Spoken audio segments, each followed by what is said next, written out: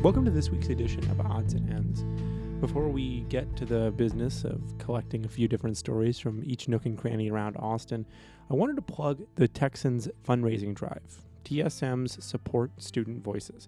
Support Student Voices is a campaign where the Texan, as well as every other group in TSM, goes out to find donations to help fund the things that we do here every day.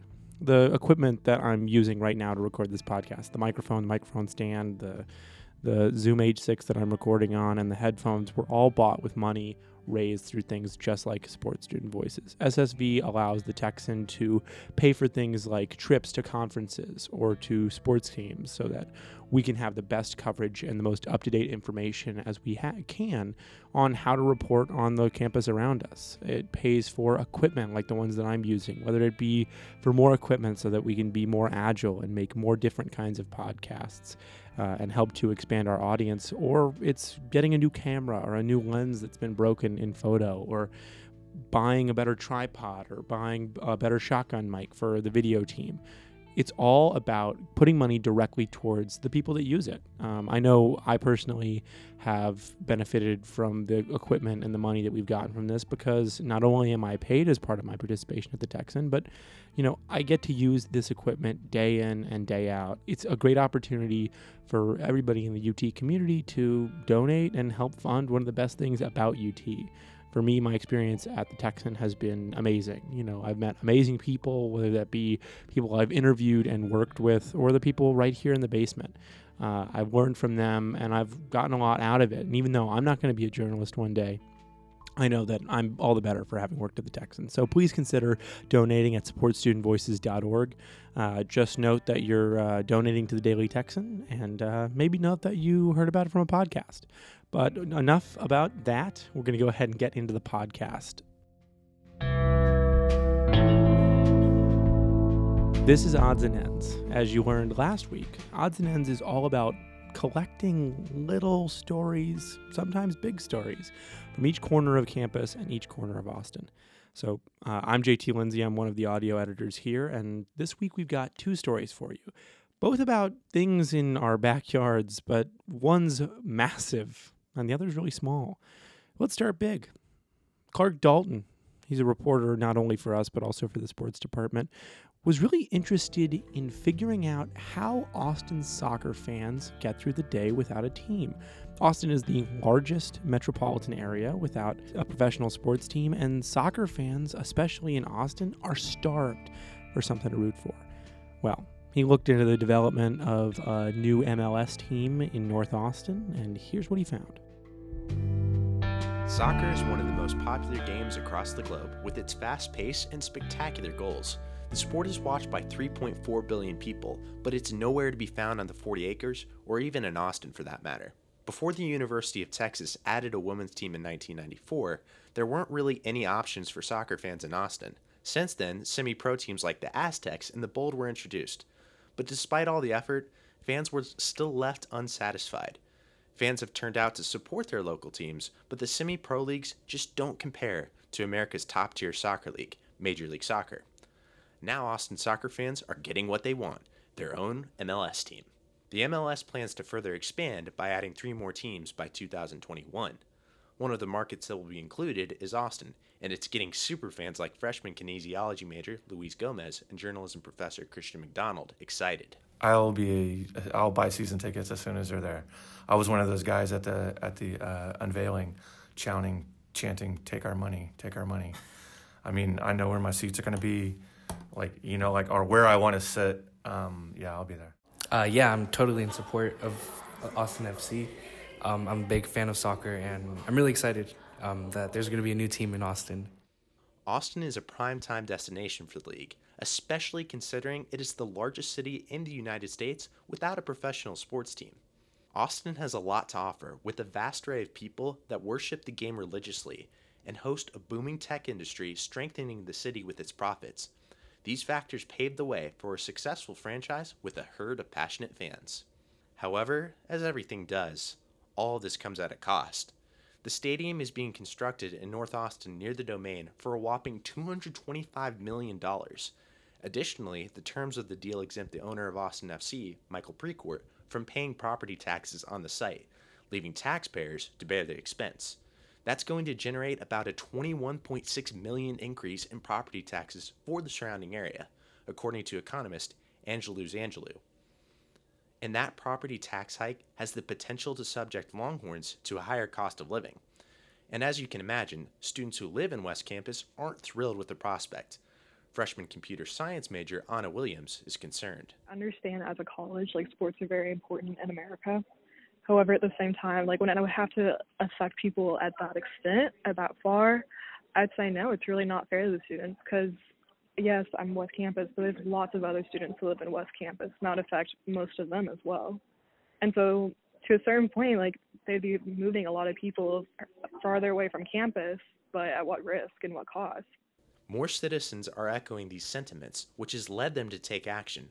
More than 29,000 Austinites signed a petition calling for a referendum each time the city wants to issue property tax exemptions to sports and entertainment organizations like Austin FC.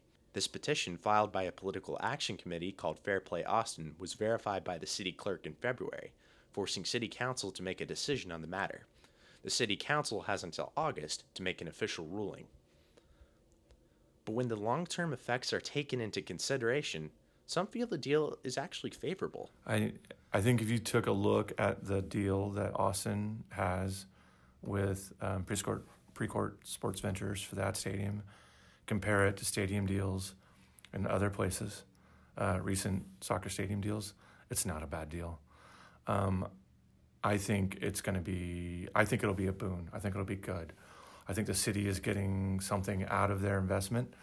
I think they have enough. I'm not going to say I totally know everything about that deal, but for what I see, they put in some assurances, that they're going to get that they're going to get tax revenue in future years, that there's a penalty if they leave early, other things like that. That I think there will be a benefit to the community based off of that soccer deal. So on one hand, the team could be a huge source of revenue, but on the other, the franchise could exacerbate the already high cost of living in Austin. The city is at a crossroads. Regardless of the final settlement, it's clear that the construction of a large-scale sports complex will continue to have a huge impact. Austin fans are clamoring for a big-time team, but the city has to determine who's going to foot the bill. But our final story this week is about something very small, a microprairie. Harman Kang and Divya Jagadish decided to look into a microprairie right here at UT. They talked to students, they talked to ecological experts throughout Austin, and they were just curious about one question. How can the prairies that we used to have in the past, before all of this development, inform the way that we address environmental crises right now? They got into that and more. When you think of cowboys, what setting pops in your mind? Deserts, cliffs, cacti. But get this, instead of sand, the first settlers in Texas saw lush, black soil. Before the mid-19th century, the Dallas-Fort Worth and Austin areas were covered in tall grass prairie grasslands. However, only 1% of the original Blackland Prairie remains today. To combat this, UT's Campus Environmental Center started the Half Pint Urban Prairie, a plot of land near the Student Services Building dedicated to helping restore the natural ecoregion of Central Texas. We talked to students and experts to understand why the prairies are ecologically important and relevant to students' everyday lives. I'm Jack Rouse. I'm a sophomore accounting major, and I'm the Half Pint Prairie co-lead. I'm Mark DeGraff. I'm a freshman environmental science major, and I am the other Half Pint co-lead. Jack and Mark got involved with the urban prairie because of the impact it would have on the campus and the environment. Because I feel like they're an important part of the history of this area, because they were used extensively in agriculture and then in other things, but because of their extensive use, they're almost entirely gone. Less than 1% remains. So it's almost like this lost ecosystem that no one really cares about and a lot of people have forgotten about. So I guess I'm just interested in learning more about it and then teaching other people about it.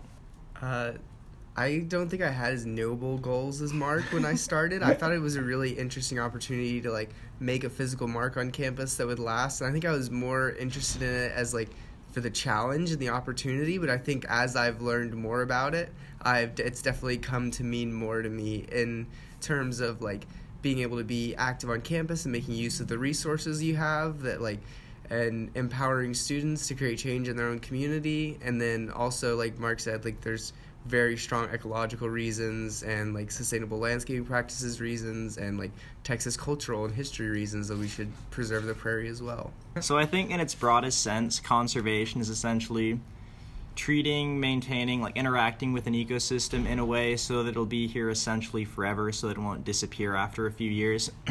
And then for the pocket prairie, what we're doing is one of the things we've talked about is creating a sort of seed bank for a lot of the prairie plants because they didn't really have anywhere left to grow in the wild.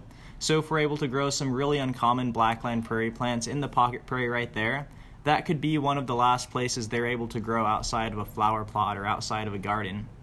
So that's something really cool we could do just to preserve the prairie. And then also, like I've said a lot, it's about raising awareness as well. That's one of the reasons we like the location right next to the SSB on Dean Keaton.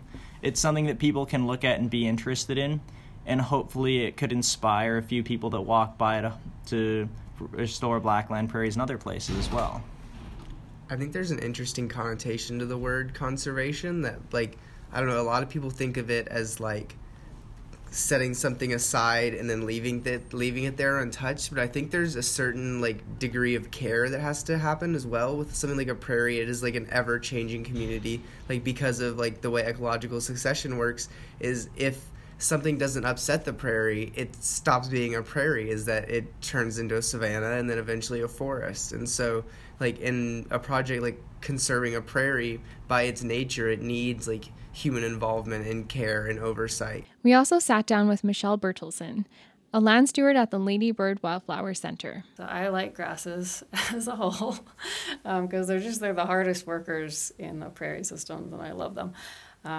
So my favorites are little bluestem, because if I find little bluestem on a property, it means that the soil underneath it has a good chance of being good. So it might be that this didn't get hit quite so hard as other places. So it's one of the species I look for to tell me when I'm doing the assessments, is to tell me, oh, check that out. There might be something cool there. There may not, but it's a good thing to look for. She told us more about the prairie's ecological function. Prairies have been called forests sort of upside down because all of their mass is under here. And so what these dense tangled roots give us is this very rich soil that it's also really good at infiltrating water. And so in a healthy prairie, there's not a lot of runoff. Most of it goes into the ground. Mm-hmm. And as it moves through that healthy soil, it gets cleaned, which is great for us. Yeah. And it's also, these are the plants that built the soils that are providing most of the breadbasket of the country. Yeah. They built that. So thank you, grasses. Okay. So that's that. It's also a very, very diverse system. And so the plants are kind of the base and the soil life, but then there are a lot of animals that depend on it. The one we talk about most right now, because they're sort of in crisis, are the pollinators, which will go to flowers of all kinds of things, but the prairie are particularly a rich place for them. And the neat thing about prairies is you can build them big or small, and so you can kind of insert them into urban areas where putting an old growth forest may not. One of the questions we asked ourselves was whether there were any ethical complications in preserving the Blackland Prairie. I think more recently I've come to like appreciate the way Texas has shaped me as I've like learned more about our native plants and animals. And so I think like understanding how latent being a Texan is in my own identity, I think it's become like a really noble cause for me to preserve something that is only native to Texas and only like is very unique to our identity. Like when you think cowboys riding across like the middle of Texas, like they're probably at the Blackland Prairie. Or like when you think about wildflowers and bluebonnets and things like that, it's like, guess what? That's native to the Blackland Prairie. Oh man, it's hard for me to separate the ecological from the personal just because I like it so much. But I'd just say that I think it's a really cool thing to have a prairie on campus, and it's something that I'd really take pride in being a university that has an endangered native ecosystem on campus, that's something that I can just really take part of and be really excited about. How do you interact with invasive species on the plot? I remember you guys talking about that last week. So when we got there, there was invasive Nandina, it's a traditionally used in landscaping. They're all over campus. I'm sure you can see it if you look out the window right now. Is that they're these they're like half bushes, half trees, and they have these bright red berries. And basically, like, when one of these berries drops, it's like you've got really good odds that another plant's going to pop up there. So it spreads like crazy. There's other plants, they drop seeds and they may or may not take, but Nandinas are really good at taking. And so we knew that those were already on the location, as well as Bermuda grass, which is another one that, like, once it gets in there, it's really hard to get out. So in this instance, it was to set the correct foundation for establishing our prairie with native plants. It was best for us to get those out as much as possible. And it took some pickaxing to get the Nandina. It's really amazing what that can do. It colonized, and there was like massive, like 6 foot long root balls. I'm sure we could kick around in there with a pickaxe and still hit more Nandina matter that's down there. But so in that instance, it was important for us to remove those invasive species because we knew that they could outcompete our prairie. And so making sure that and being able to, like, nurture our grasses from this, like, really small size. Once you clear out a plot and you have this blank slate, everything starts trying to grow there. The grasses pop up, any seeds floating around start to colonize. And so once we cleared it out, it was really important that we maintain that maintenance so that the stuff doesn't come back and outcompete our grasses. Yeah, I'm just going to add on to that. We're going to do work days to remove those invasives throughout the life of the prairie, and it's just something that we have to keep on top of. Cool. Have there been any, like, ethical implications when you started it? Like, choosing one plant over the other, and, like, what the consequences of that would be? So, like, this is a really interesting, and I was going to ask you about this because we can talk about this later. It's a really interesting topic that, like, there are some school of people that say, like, all invasive species are bad all the time. If you see an invasive species, like, kill it on sight. But then there's other times where it's like, well, this invasive species can, like, do a good job for the community. Like, if this tree is providing shade and it's not, like, causing any harm in this particular instance, it's better to have an invasive plant than no plant at all in most cases. And so in this particular case, we were able to justify removing those invasive species because we think, like, having this overgrown planter that no one appreciates for anything and isn't being used to educate students in any way, we think, like, the improvement in utility and use for it on campus really was worth removing those invasive species in that case. Mark, where do you fall on that debate? I guess I lean more towards the sides of getting rid of all the invasives. Because even if that individual plant isn't doing anything wrong, it can set seeds for plants that will do something wrong. Michelle also touched on the growth patterns of prairies and how they aren't always so easy to grow or maintain. It takes a long time to grow a prairie. Like, these had been in place for, millennia. It's not like a lawn. And so there's a complicated interaction between the soil life and the plants themselves. And so they don't just reappear. You can speed things up a little bit by putting in plants that kind of start building that soil and putting organic matter back into the soil, but you can't fast forward to the end. You set things on a trajectory to where it can heal itself, but you're just doing the first part, and you're hoping that the building doesn't get planted on it before it can continue its own trajectory. The prairie can also be implemented in practical ways to serve its ecological functions. This is a lot of what we're trying to do, is sort of get ecological function into urban areas, because we've had, especially in this country, but everywhere, sort of, there's conservation over here and then there's development over here, and never the two shall meet, but we want to bring them together. And so this is what they call an ecological roadside. And so you use the plant material. So this is a filter strip. So it's plants selected because they are good at getting water into the ground and cleaning it right here. So those are dense right there. And then it goes into more of a swale, so the water comes off the road, goes through that filter strip, gets cleaned a little bit, and then it gets collected down here and clean some more. And we've also got habitat for other creatures right here. So you're gonna have an open side next to your road anyway. It might as well be working for you.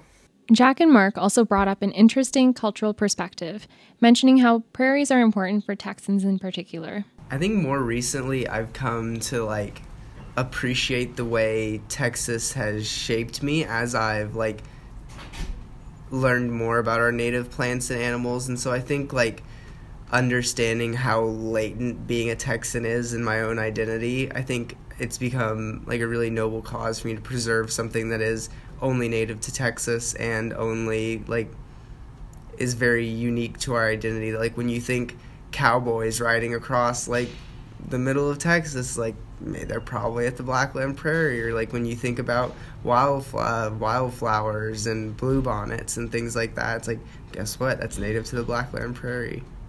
We also spoke to anthropology professor Maria Wade to talk about the settler culture of the Blackland Prairies. In terms of Native Americans, it's a little different because the destruction of the prairie or the demise of the prairie, so to speak, had little to do with Native American issues. It really was much more associated with the farming and the presence of the Anglos in Texas, and that really starts with the early to middle 1800s, not before. Wade had more to say after we met. In an email afterwards, she wrote, "I think one thing I should add that is important is that regardless of whether it is the Blackland Prairie or any other ecological zone in Texas, what is relevant for Native Americans, all of them, is the loss of their homelands." Even if you don't have a cultural connection to the land, conservation efforts on campus benefit the university. So and we've its talked students. a lot about benefits of green spaces on campus, and this is something that will contribute to that.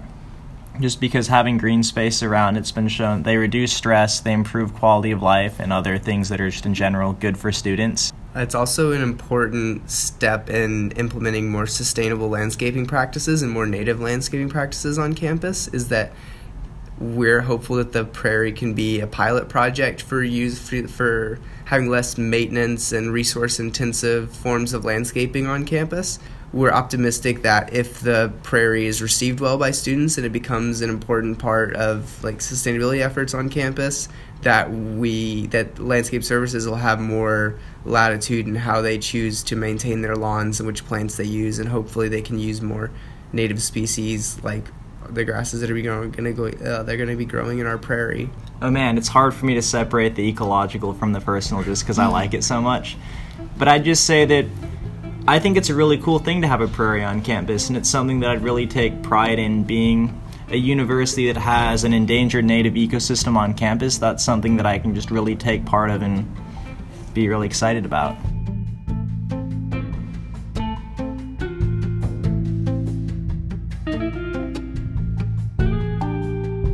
All right, that's all we've got for you this week.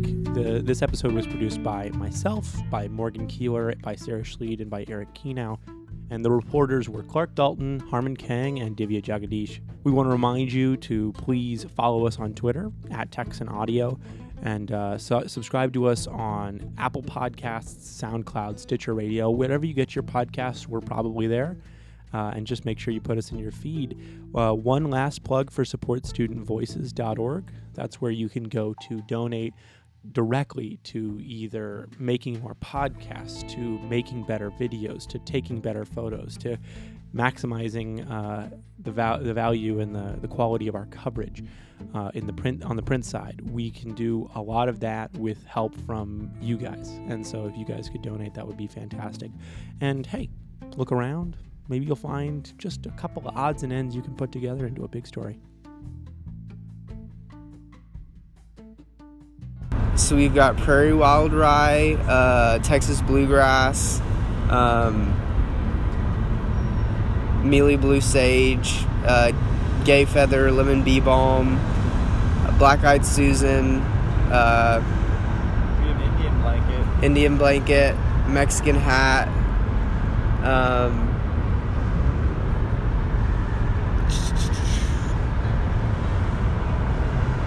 Oringo,